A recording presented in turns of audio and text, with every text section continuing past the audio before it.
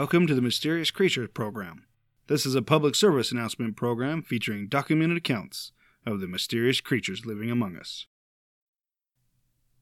This episode is brought to you by a local sponsor. When your taste buds need an awakening, be sure to try Larry's Lemon Lollipops. Each pop has been mixed with lemon flavor, sugar, corn syrup, and crushed lead. Delicious! 1 in 10 dentists recommends sucking on one of Larry's Lemon Lollipops while going to sleep each night, as the ingredients will make your teeth shine come sunrise. Leap for Larry's Lemon Lollipops at your local candy store. And now, on with today's program.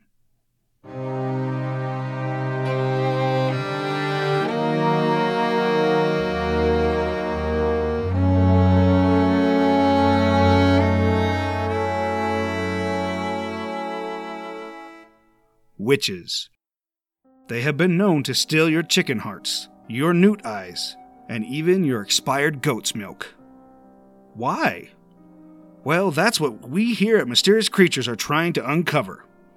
Residents on the outskirts of Salem, Oregon have disclosed a problem occurring with a witch, which has caused much unease for the citizens.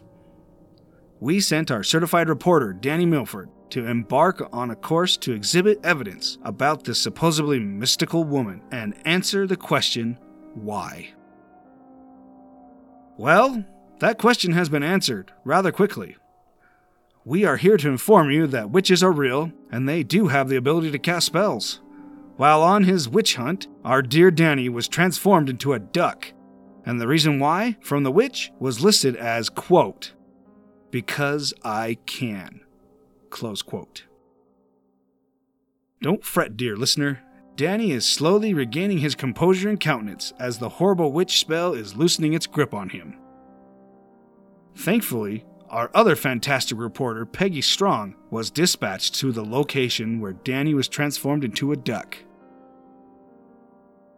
Peggy has reported back to us that she was able to summon the witch and was even allowed to enter her abode for an interview.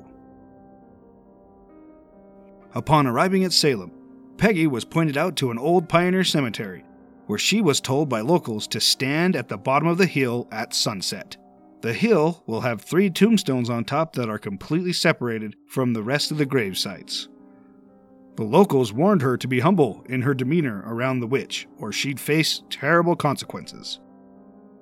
As Peggy stood at the said site, no more than 10 minutes had passed when a woman in a black dress stepped out from behind the middle tombstone. Her youthful face was pale, and her long-sleeved gown, pointy hat, and long-groomed hair were all black.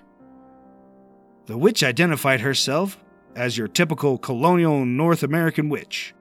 She said that centuries ago her name was Rebecca, but she had given up that life to become immortal and supernatural after making a deal with, as she called it, the creator of black magic.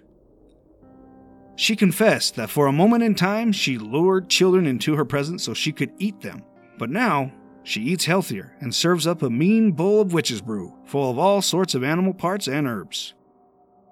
Upon arriving at the witch's cottage, which was hidden deep in the forest, Peggy was shown the ropes of what being a witch was like. Flying brooms, suspicious chants, and plenty of evil cackling was displayed by the witch. Hanging on the walls were all sorts of fantastic things, such as a magical mirror, a skeleton that would nod its head whenever looked upon, animal hides, and extremely old paintings of individuals that appeared dressed from the 1600s. "This is George. He's a warlock on the East Coast," the witch said while pointing to a bearded man that can only be described as looking like Captain Hook from illustrations in Peter Pan. The witch said she was partial to living in villages named Salem, as that was her hometown in Massachusetts. Any place in North America that is called Salem has been visited by her and has had spells cast upon unsuspecting citizens living there.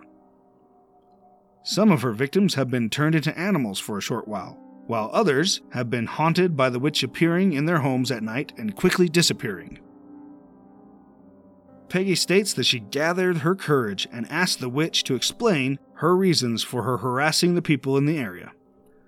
The witch said that she chooses those who are haughty and disgusting. People that oppress others or put themselves above someone else are her main targets. Peggy asked the witch what it was that caused her to use her power on respected reporter Danny Milford, and the answer was again, because I can. But she added that Danny didn't believe her to have magical abilities, so she needed to teach him a lesson.